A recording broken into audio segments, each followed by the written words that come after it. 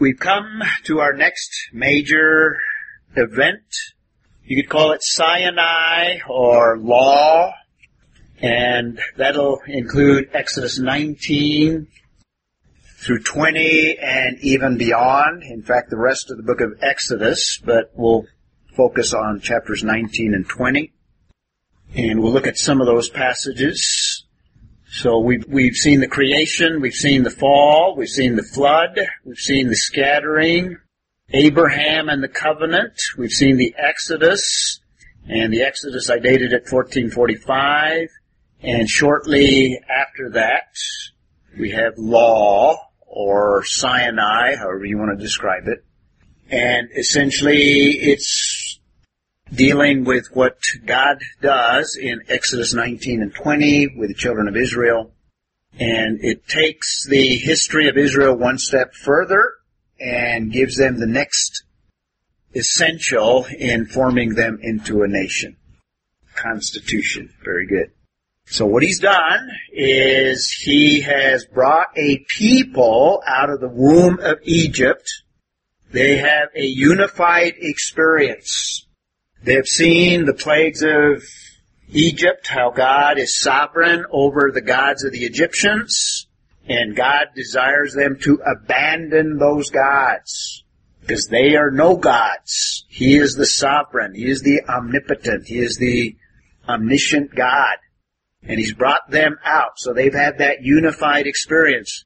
They saw their very lives on the verge of extinction when the Egyptian army came after them, and God miraculously splits the waters, and they are able to escape, and God uses those very waters to destroy the Egyptian army.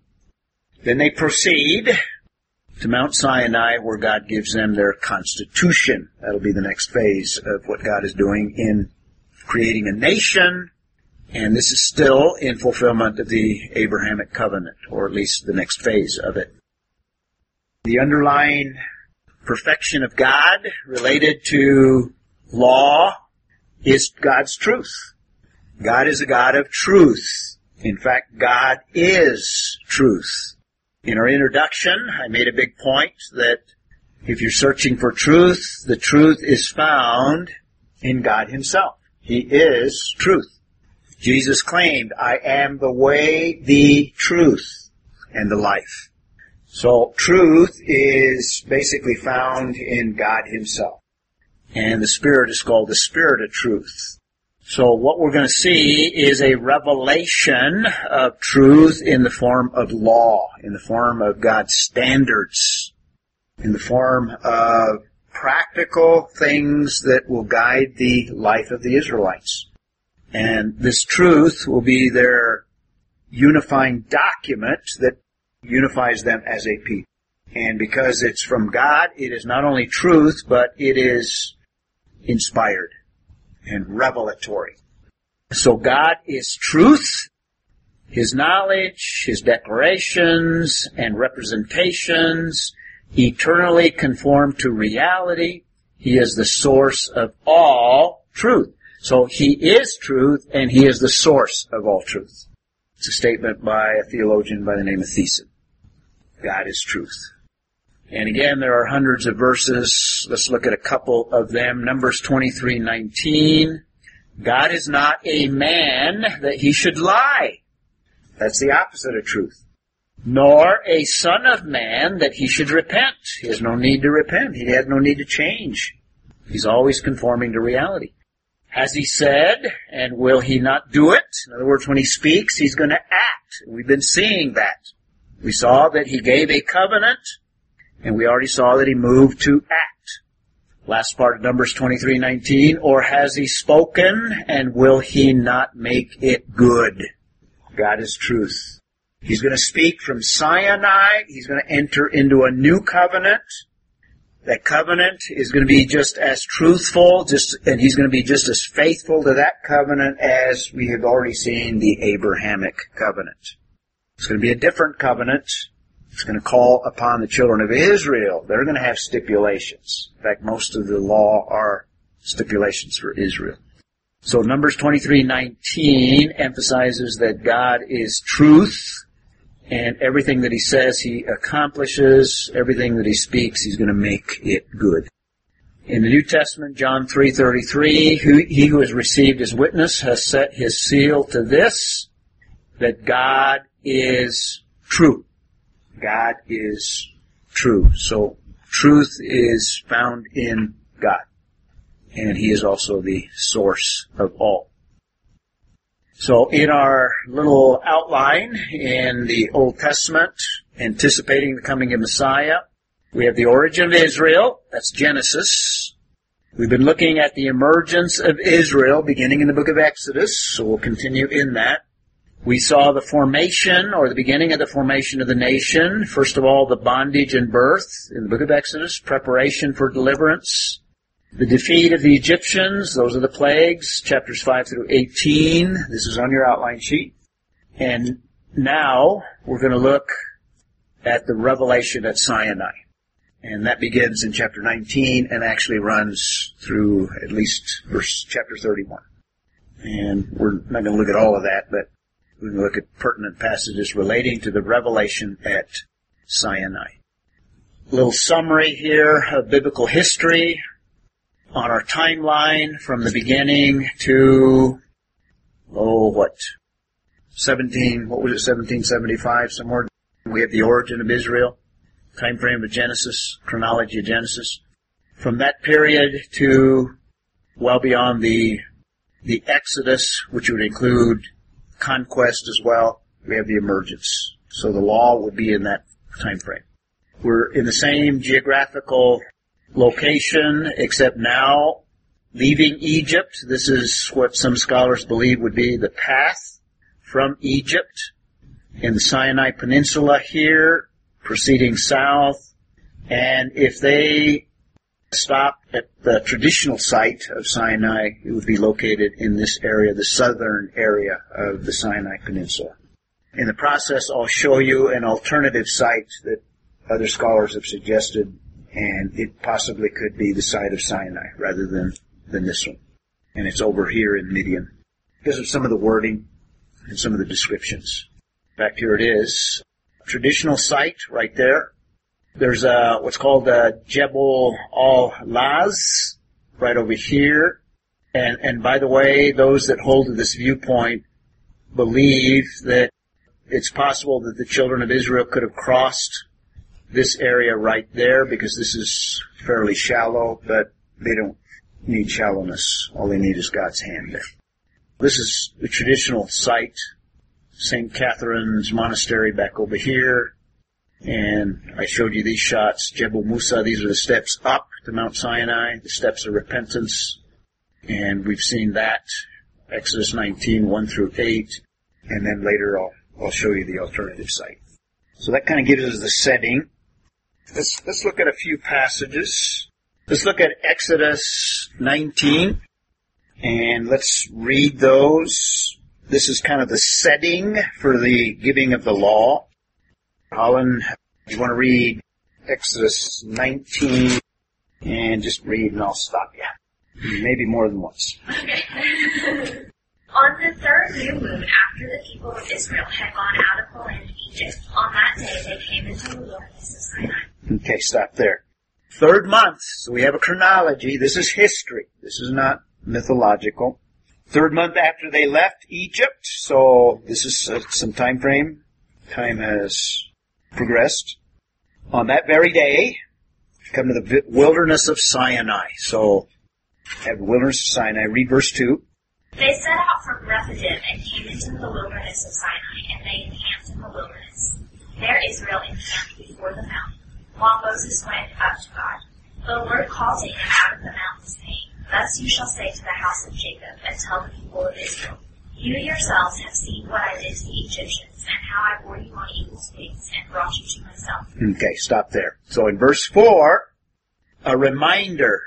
Moses is reminding them of what God has done, or what God is reminding them. You have seen what I have done. So all the stuff that we talked about, we were talking about the event of the Exodus. Plagues, the Exodus itself, God dealing with Pharaoh, God dealing with Moses, God demonstrating His omnipotence. A reminder of what He has done. And this is spectacular. I hope I pictured this was not a minor event. This is one of the most important events of world history. This is important to some of the others that we've looked at.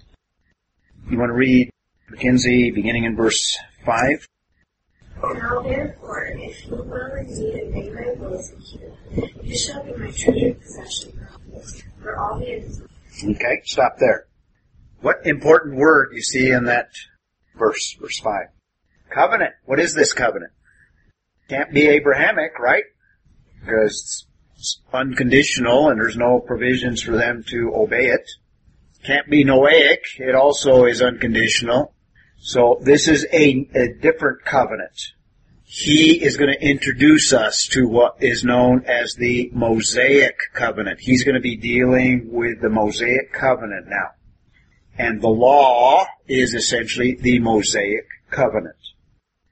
Notice, you shall be my own possession.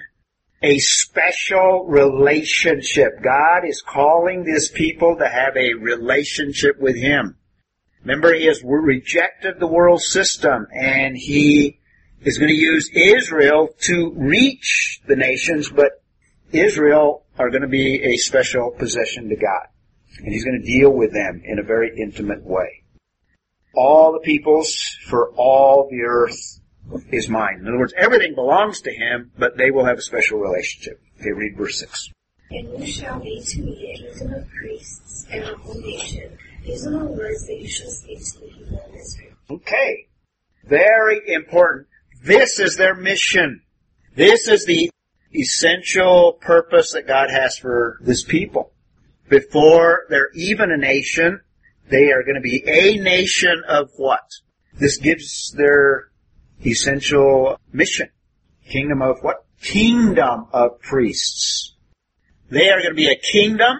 In other words, they're going to be a nation. They're going to be an empire. And they're going to be an empire of priests. So they are going to have rulership. God is giving them rulership. This is the dominion mandate worked out in the nation of Israel. He's going to give them sovereignty to some extent. And part of that sovereignty is going to include priesthood. And what is the essential nature of priests? Well, they're spiritual, but what's their function? What's their role? Mediators. Mediators. So the idea here is Israel is to mediate between God and the Gentiles. Israel is to be the means by which Gentiles come to God. Now, because of the nature of man, Gentiles aren't going to be knocking on Israel's door. The purpose of Israel is that they were intended to be a people that basically not only demonstrate who God is, but actually go out and actually reach the nations for God. So we have their essential purpose right off the bat, and they're not even a nation yet. Okay, Connie, do you want to do 7 and 8? So Moses went back to some of the elders of people and set before them all the words the Lord had commanded to speak. People all responded together, everything the Lord has said. So Moses brought the answer back to the Lord. Wow. Anything on that? Pretty optimistic. Pretty self-assured as well. We'll do all that the Lord asked. Now they're thinking of all the greatness that He has already demonstrated. Oh yeah, it's going to be easy for us to serve You. Little do they know how stubborn and how hard of heart they actually are. And we'll see it very early as well. So here's the response of the people. So even before they have the law, we see at least a willingness, very optimistic willingness. Well, this is that alternative site. Just to give you some visuals, to give you a feel for what that area looks like. And one of the reasons it's an alternative site is notice the darkened rock seems to have been burnt. That's Jebel Alas on that other map that I showed you. And this is what it looks like from the bottom. And those that suggest this site suggest that it's possible children of Israel could have resided in a place like that, a valley, something like that. But that's the alternative site. But the traditional site, this is what it looks like from the top.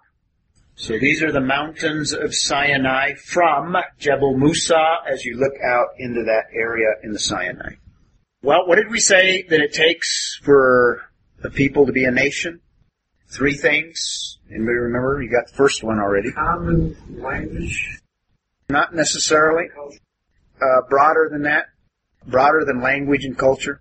Put them together. Common people. And you could say a common people with a common experience, like the children of Israel, and could include a common culture, and could include a common language. But particularly a common people that have several things in common. And by now, they are the common people that are descendants of Israel. And eventually they'll be called Israel, and it'll be called the nation of Israel. They're still a people, technically. And the second thing that they need to be a nation, constitution, which is the law. So a common constitution, that's what binds us as a nation, our constitution. And unfortunately we have some that are undermining it, which is going to lead to damage to our country. But the law, think of it not only as law, but think of it in terms of a document that binds these people and regulates their entire culture. This is a very broad document that will regulate every aspect of their lives, even to where they go to the bathroom. And it's a covenant. Now, I'll come back to that slide, but just to fill out the slide, what would be the third thing? I don't have it on there. Land. That won't come until the conquest. You can add that right away. Let's take a look at this covenant or constitution. It's both. And who are the parties? It's going to be God and Israel. We'll see that over and over in this. God and the 12 tribes. When I say Israel at this stage, they're not a nation yet, but they're 12 tribes.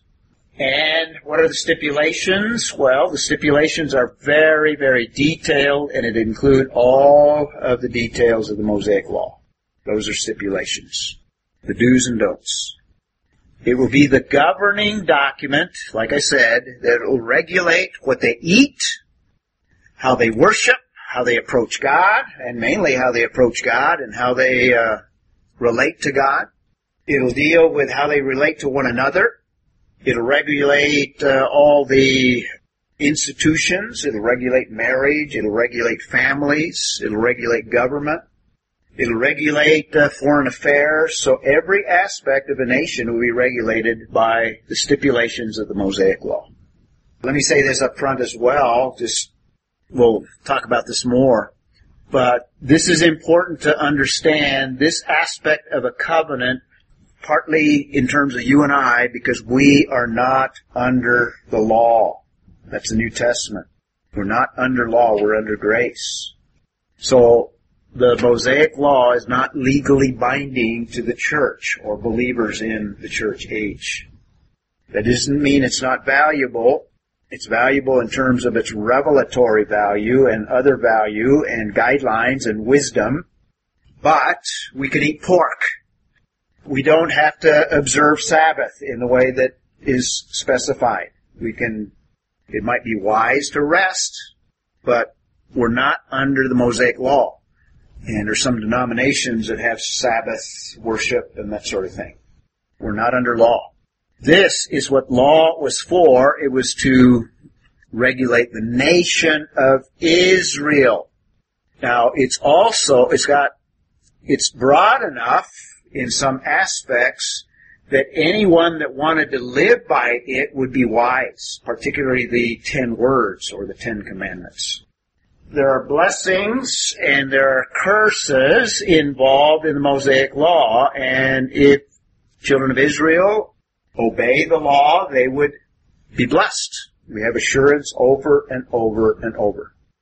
But the counterpart, if they violate the law, and we will see historically throughout their history, they have violated the law, and God curses them according to what the law said.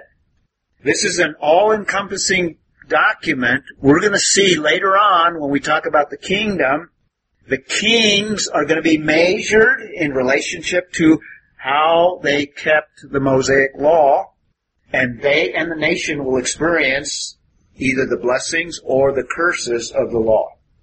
And the main theme of the prophets, this will be another theme that I'll develop, the main theme of Isaiah, Jeremiah, all the prophets, Jonah, Malachi, all the prophets, Micah, maybe not so much Jonah, but most of the other prophets. These prophets are going to basically reveal how Israel is violating the law. And they will pronounce cursings on the nation. If they do not repent, then this is what's going to follow, and it's going to be according to what's specified in the law. So this is a far-reaching document for the nation of Israel. The signing, it's going to involve two parties. It's going to involve Israel, children of Israel, and it's conditional. God will perform based on the response of Israel. This is different. The two covenants we've looked at so far are unconditional. This one is radically different. This one is conditional. It'll involve Israel and obedience. And fourthly, the sign of it is the Sabbath. That's the sign of the covenant. Sign of the Noahic was what? Circumcision. No, not circumcision. Noahic. Rainbow. The sign of the Abrahamic is circumcision. The sign of the Mosaic is Sabbath observance. So it's at the heart of the Mosaic covenant. And it plays a big role in the history of Israel, and we see it very prominent even in the life of Christ. Remember, Jesus was living under the stipulations of the Mosaic covenant. So to have a nation, you need a common people, you need a common constitution, the law, and when we get to the conquest, we will talk about a common land, and what is promised is the land of Canaan. And that's probably a good place to stop for today, and we'll pick up next time and continue the law. So next week, what we will do is we'll complete our study of the law, and we may even have time to complete our next study on conquest. Well, this is our 11th session, so getting ever so close to the end here. We're going to finish up the discussion on the law. We started looking at what you might call the events around Sinai, dealing with the giving of the law. So we're going to continue, and it kind of begins in chapter 19. That's the setting for the giving of the law. Chapter 20 is the Ten Commandments. Then after 20 through chapter 31, we have more stipulations and more law, but those are more the expansion and somewhat of an elaboration of the Ten Commandments that you have in chapter 20. So on our timeline, we have our major events: creation first, fall, flood, scattering, Abrahamic covenant, including Abraham there. Last time we looked at the Exodus, and now we want to focus on an event shortly after the Exodus. I'm using the one word law to describe it. You could use Sinai as well, but law, I think, is more focused on what the event is all about. And in terms of the life of Moses, we're in the book of Exodus, so we've been tracing his life. And on our timeline, born 1525, using the same chronological dating that I've used. And we have specific numbers for that we can trace back to. And in 1445, Moses is in Midian. So you can divide his life into 3 parts, this early life to Midian, and then from 1485, another 40 years to 1444, the Exodus. That's the event we looked at last time. And then we have, with Moses, 40 years of wilderness experience, and then he dies. So you can divide his life into those three phases. So the children of Israel are actually in the wilderness at the beginning, and there's going to be an incident in which they are basically rebellious, and rather than entering into the land, the generation that left Egypt is prohibited from entering into the land of Canaan. And God keeps them in a wilderness until all of the males over age 20 die off during that period of time. And then after the wilderness, then we have a new generation, and that's where the book of Deuteronomy fits in. It's a re-giving of the law. So Deuteronomy, which actually means kind of second law or second giving of the law. Moses reiterates much of what we have in the book of Exodus, much of the detail concerning the giving of the law, and he rehearses some of their history as well, and he even looks ahead and predicts virtually all of their future in the book of Deuteronomy. And then it's after that, at the end of Deuteronomy, Moses dies, and then we move to the next major event, the conquest, which we'll also look at in this session. So that gives you kind of a context of where we're at. And one of the implications that we looked at last time, the first major implication, when you think of the Mosaic Law, think of it in terms of Israel's constitution. It is a covenant. It is a national document. It is a legal document. And as far as Israel's concerned, it will regulate the nation in every aspect. In fact, it regulates so many aspects that it becomes even a burden to those that are under it. And obviously, Israel is unable to even abide by it. We see that historically. But the point I'm making here is when you think of the law, an important aspect of it is it's Israel's constitution. So let's take a look at that. Last time we saw that it was part of the Constitution. I mentioned there's three aspects that make a nation. It has to have a common people, and God developed that common people and united them in the womb of Israel. And they had a common experience of the Exodus. And then now at Sinai they're given a constitution. That's the second aspect of what a nation needs to be a nation. And all of this will lead up to the third major element, which is common land, which we'll look at in the next major event. But before we get there, let's take a look at what are the characteristics of this Mosaic law in particular, and what God has revealed at Sinai. What are the major characteristics? Number one, we're dealing with, in large measure, not just legal stipulations, not just do's and don'ts, but number one, many of what God specifies here are absolutes. Absolutes. And these are absolutes that are defined by God. And one reason I like to emphasize this is because in the culture we live in today, the culture rejects the concept of absolutes. Everything is relative. Everything is subject to change, including God's institutions.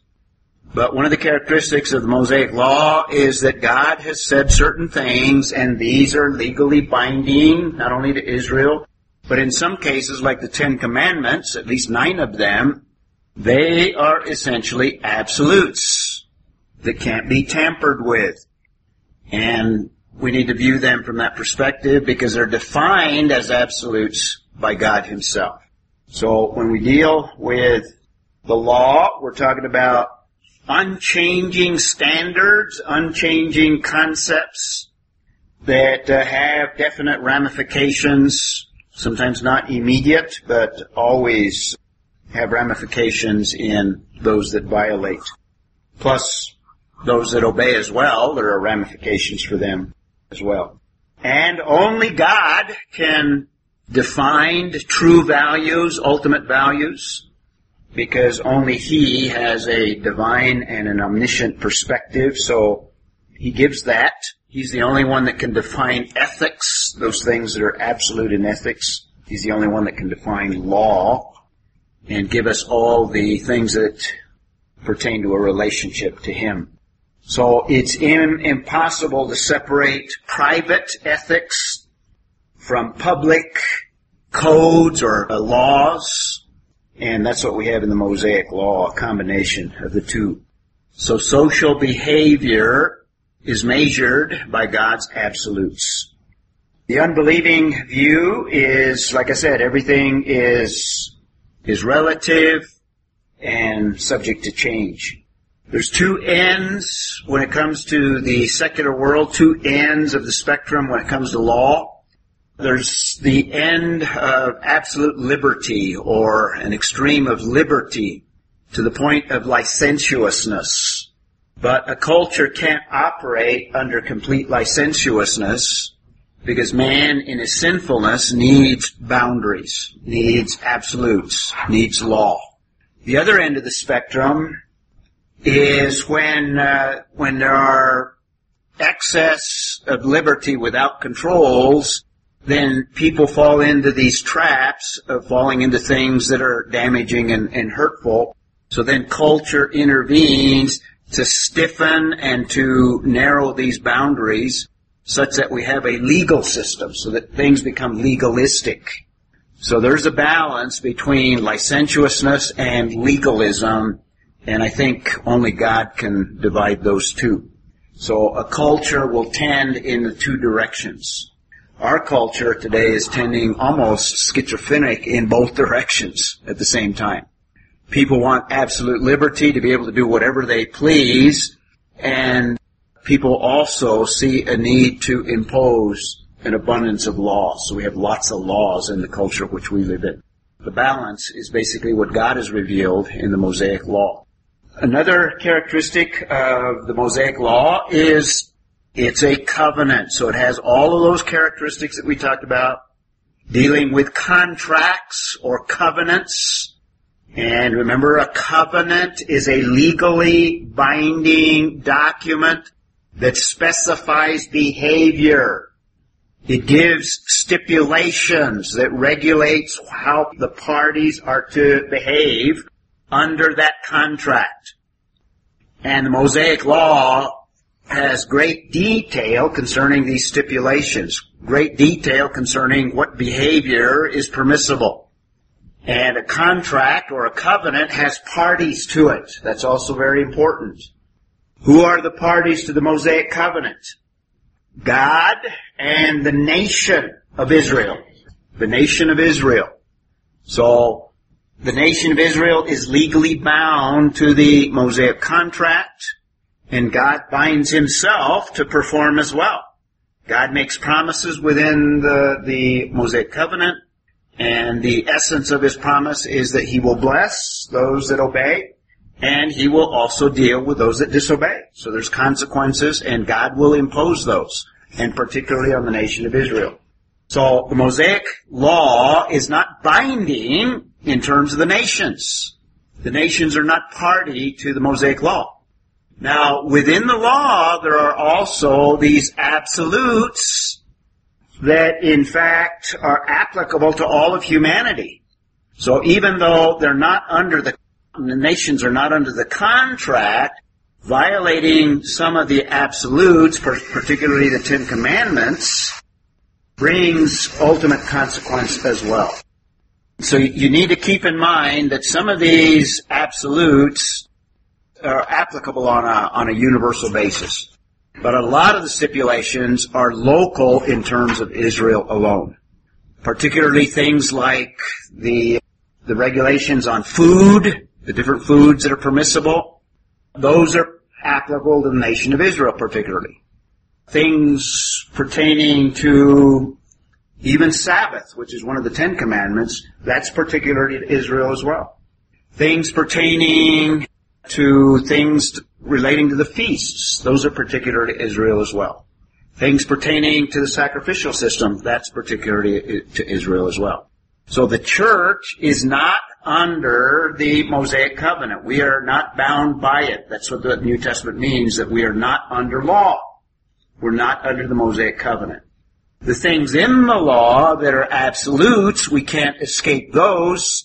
But all the other ceremonial, the things that pertain to Israel in particular, we're not under those specifications. We're not under the sacrificial system. We're not bound to observe the Sabbath. We can eat things that are specified for Israel not to eat, like pork, because we're not bound by that. In fact, Christ declared all foods clean, is what the New Testament tells us. Does that make sense? You see the distinction between the absolutes and a covenant that's binding? The law is the Mosaic covenant. This is one and the same. And that's different from the Abrahamic covenant. That's a different covenant. This is a Mosaic covenant that is different from the Noahic, and it's different from the Abrahamic. And we'll see some other covenants later as well. Thirdly, another characteristic, and this is different from the covenants that we've looked at so far, the Mosaic covenant is conditional. Conditional. And what we mean by that primarily relates to God himself, in that God is going to act based on how Israel performs. In other words, when Israel is obedient to the covenant, God is going to bring blessing. And he legally binds himself to bring blessing to the nation of Israel. Also, when the nation of Israel is disobedient, he has specified that he will act accordingly and bring cursing or bring calamity. Does that make sense? So it's conditional in terms of how Israel responds. If they violate the covenant, then God's going to respond in a certain way. If they're obedient to the covenant, God will act in a different way. So this is a conditional covenant. Abrahamic covenant is unconditional. Only God binds himself to do all of the stipulations of the Abrahamic covenant. Does that make sense? And the three things that are the stipulations in the Abrahamic covenant, he's going to produce a nation through the seed of Abraham, through Isaac, through Jacob. No matter what, God was going to do that. There was going to be a nation of Israel. There were going to be descendants from Abraham. No matter what Abraham did, no matter what Isaac did, no matter what Jacob did, there were going to be descendants that would lead to a nation, because it's unconditional. He promised them a land. And Israel historically has been in and out of the land. They've been in and out of the land because part of the land is a subset of the Mosaic covenant. We call that the Palestinian covenant. And that tells us that if Israel corrupts itself, then they'll be kicked out of the land. Even in Deuteronomy, Moses predicts that, or God through Moses. So the land portion is unconditional from the Abrahamic covenant in that Israel will ultimately occupy all of the land that God specifies in the Abrahamic covenant. The land part is conditional because there's aspects of the land that are also part of the Mosaic, and it's dependent on Israel's faithfulness. So that's why Israel sometimes is cast into exile or into captivity, and then they come back. They're dispersed in 70 AD. They're back in the land today, and that's because of the conditional aspects of the Mosaic covenant. Does that make sense? So you have kind of an overlap in terms of the land. And there's going to be a blessing aspect. That's the third unconditional aspect of the Abrahamic covenant. And ultimately, Galatians 3 tells us that Jesus fulfills a major part of that. And no matter what Israel did, Messiah was going to come. Messiah was going to introduce salvation and some aspects of the new covenant, no matter what Israel did, because that's part of the Abrahamic covenant. And all of the blessing aspects which have not yet totally been fulfilled will, in fact, be fulfilled because it's unconditional. The Mosaic is different. It's conditional. Another characteristic, and this is sometimes overlooked, the Mosaic covenant at every point is personal. It's not just legalistic, but it has personal ramifications, and particularly in the book of Deuteronomy, the heart attitude is specified. God specifies things that no government can regulate because he's dealing with heart attitudes and only things that God can deal with. This makes the Mosaic covenant different from any other law code that has ever been put together. Because all man can regulate is external behavior. We can't regulate thoughts, even though we're trying to. We're trying to regulate thought crimes or hate crimes.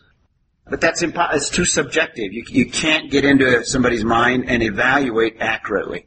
So it's kind of a misguided direction that we're taking in our country. But the Mosaic Law is personal and it deals with heart issues because God can see the heart and God is the one that is regulating the Mosaic Covenant.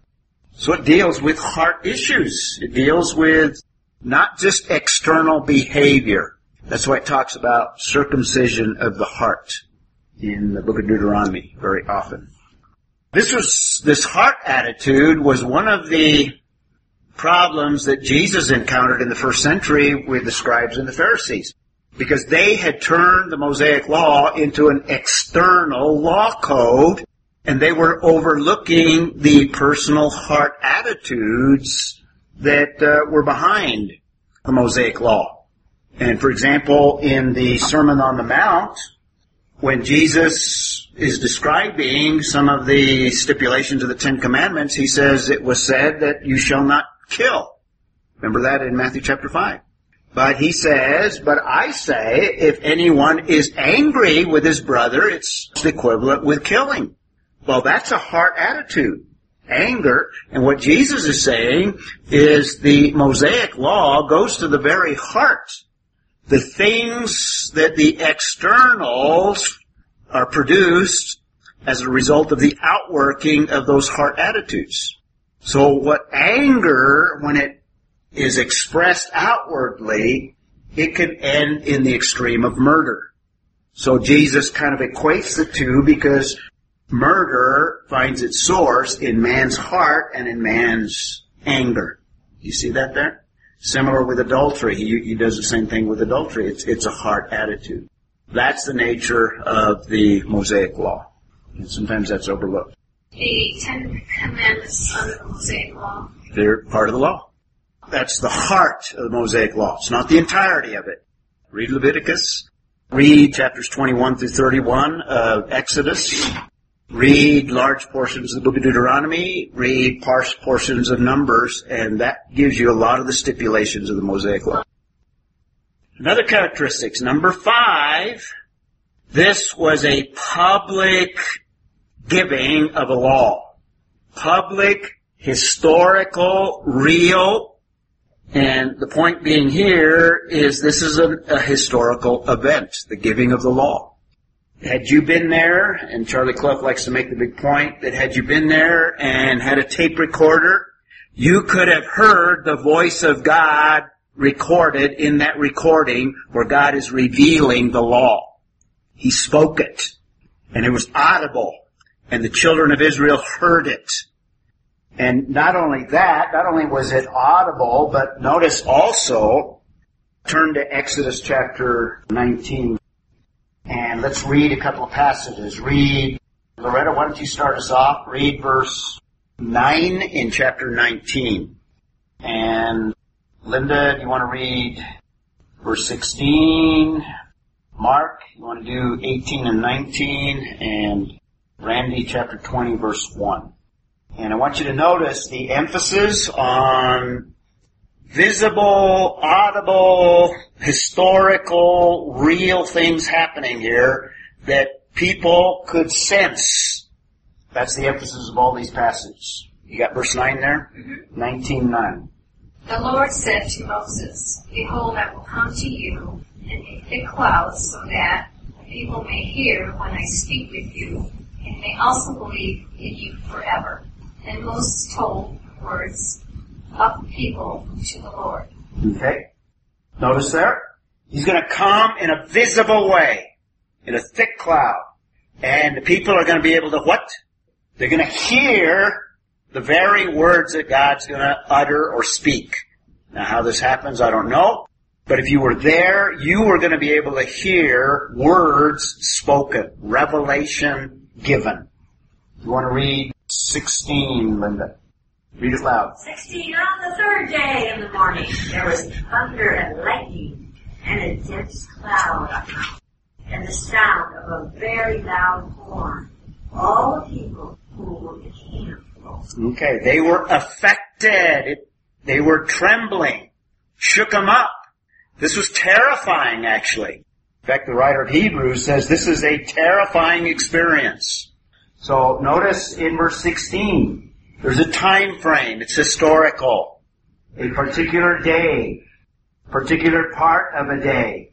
There's thunder, audible.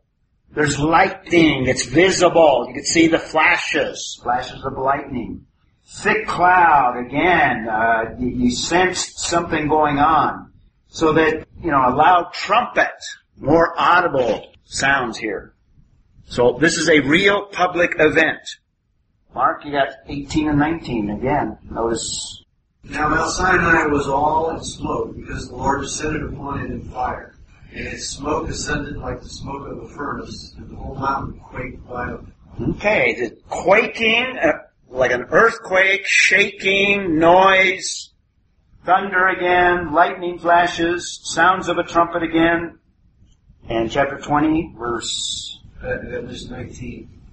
And then 19 was, when the sound of the trumpet grew louder and louder, Moses spoke, and God answered him with thunder. Okay, so again, more audible. And chapter 20, verse 1 there. And God spoke all these words, saying, Read 2 as well. I am the Lord your God, which have brought you out of Egypt out of the house of bondage. Okay.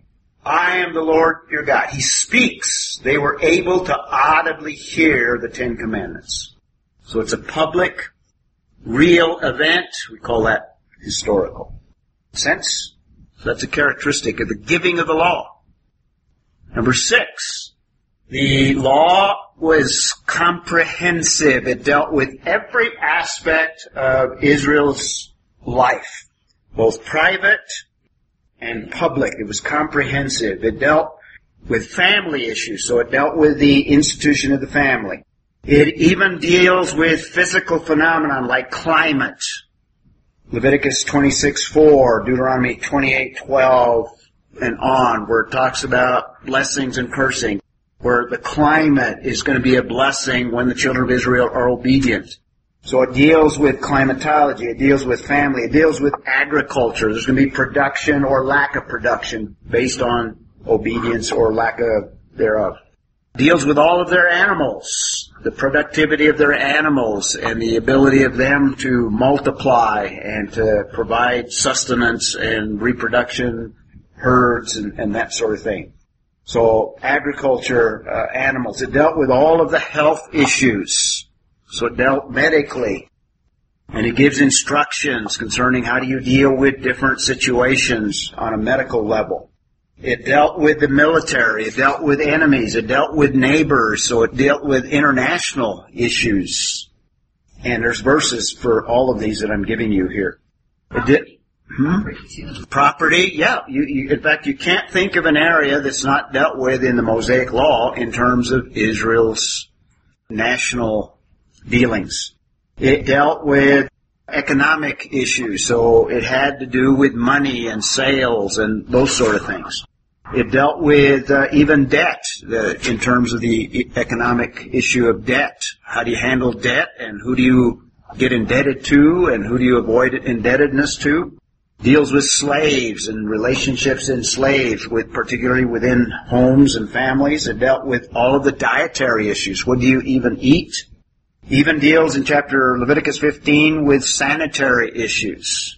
How you deal with those issues. Every area. Sexual realm dealt with all of the sexual issues. What is permissible, what is not permissible.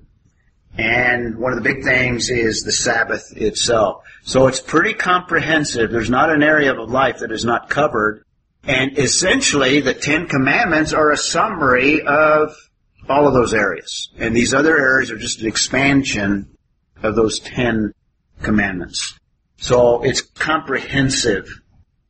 7th, another characteristic, it has a particular literary form. Literary form.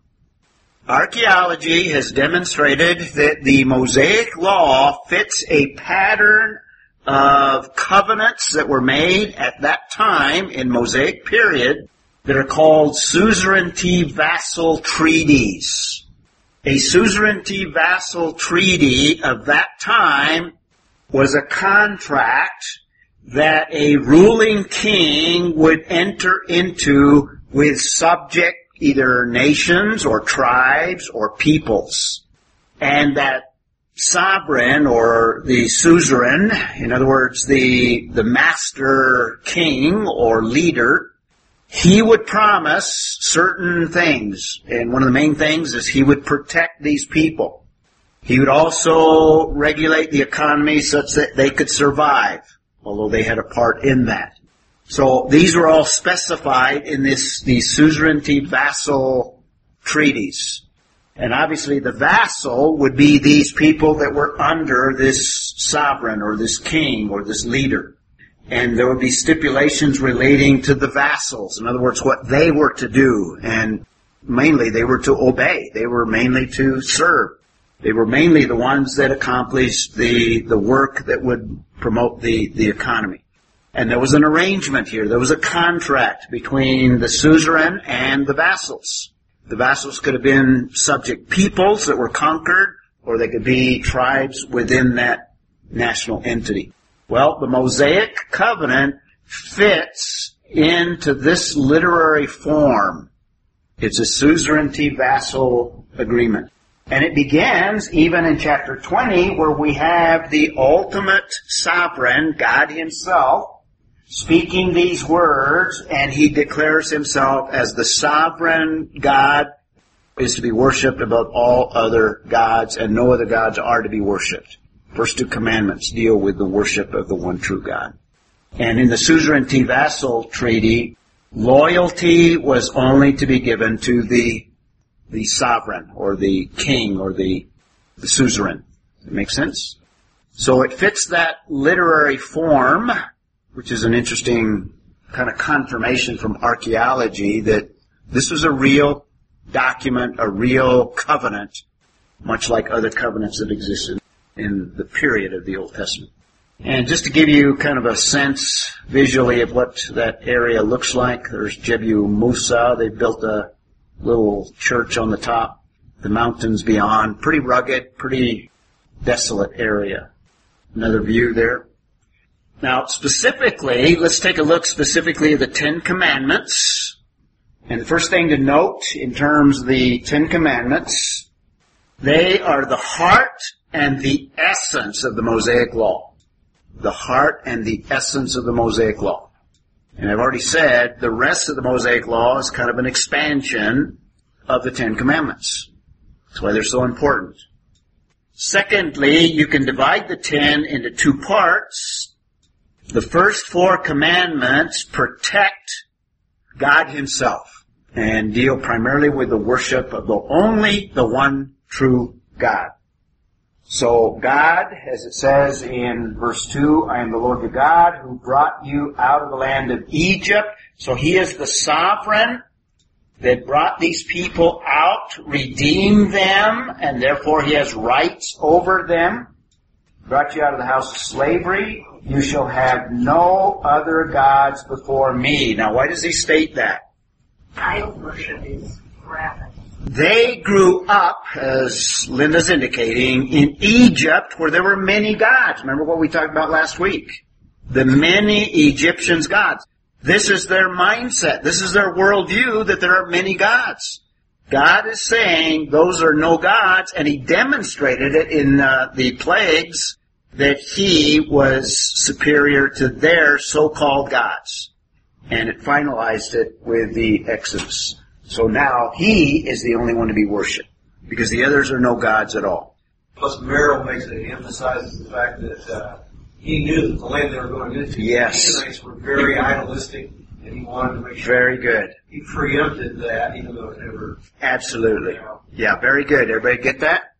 Not only did they come out of Egypt, which had many gods, but God was going to lead them into a land where the Canaanites were very similar in terms of they had many gods.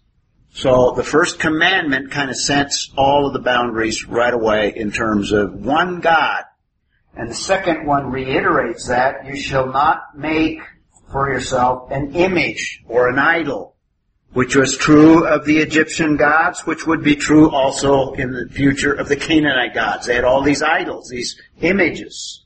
God cannot be localized in an image, so don't do it.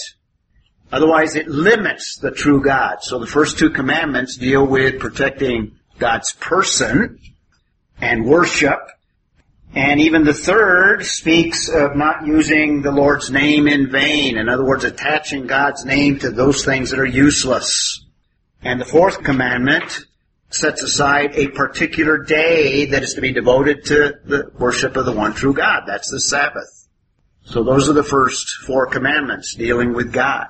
The last 6 commandments, 5 through 10, protect mankind. Protection of the family is the 5th commandment. Protection of life itself, thou shalt not murder. Commandment number 6. Protection of marriage, that's number 7. Protection of property. So the Bible and the 10 Commandments speaks of private property, which is an important principle. Socialism goes against that commandment because private property is not permitted under a socialistic system. But the Bible permits and in fact promotes private property, and it protects it with that 8th commandment, thou shalt not steal. And then the 9th commandment protects reputation or character. Speaking libelous things against people is prohibited. Then the 10th commandment protects the individual heart of coveting. Thou shalt not covet your own personal heart.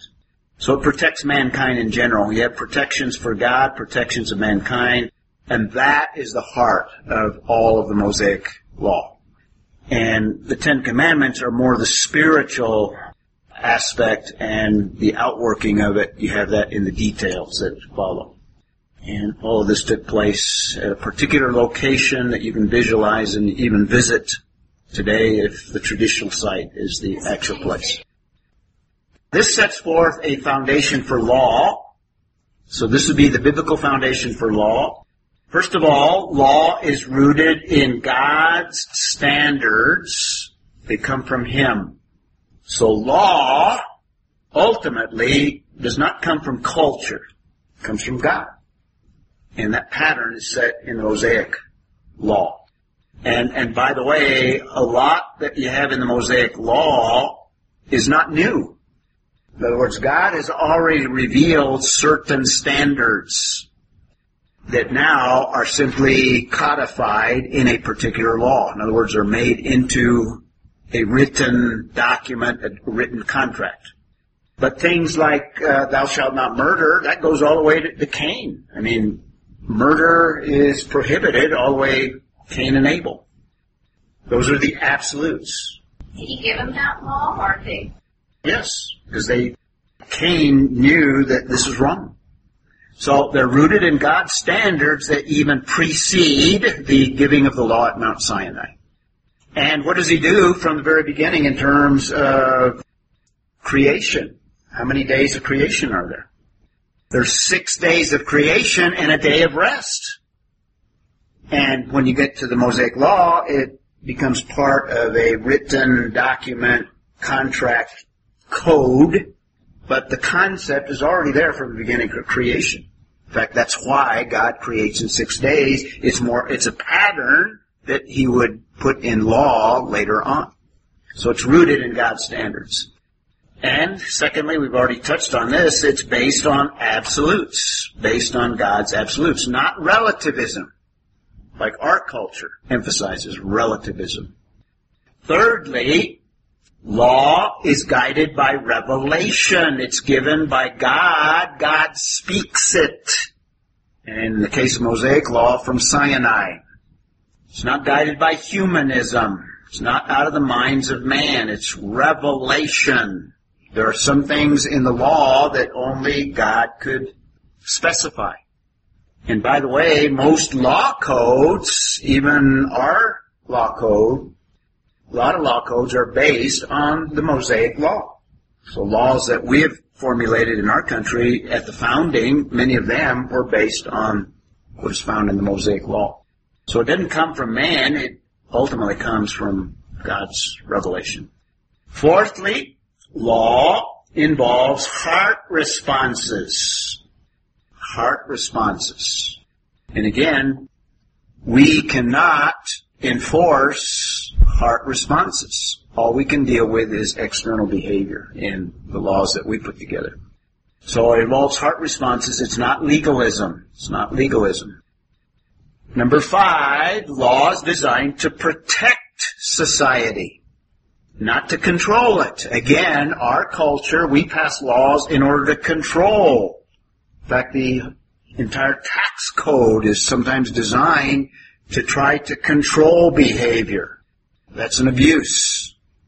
Law, from a biblical perspective, protects society, doesn't control it, doesn't attempt to control it. In fact, it promotes freedom. So that's your foundation for law, or at least a starting point. Implications. First one, it's Israel's constitution. Number 2, I gave you the characteristics of law, and particularly Mosaic law, and you can summarize them in absolutes. Number 3, what is the purpose of law?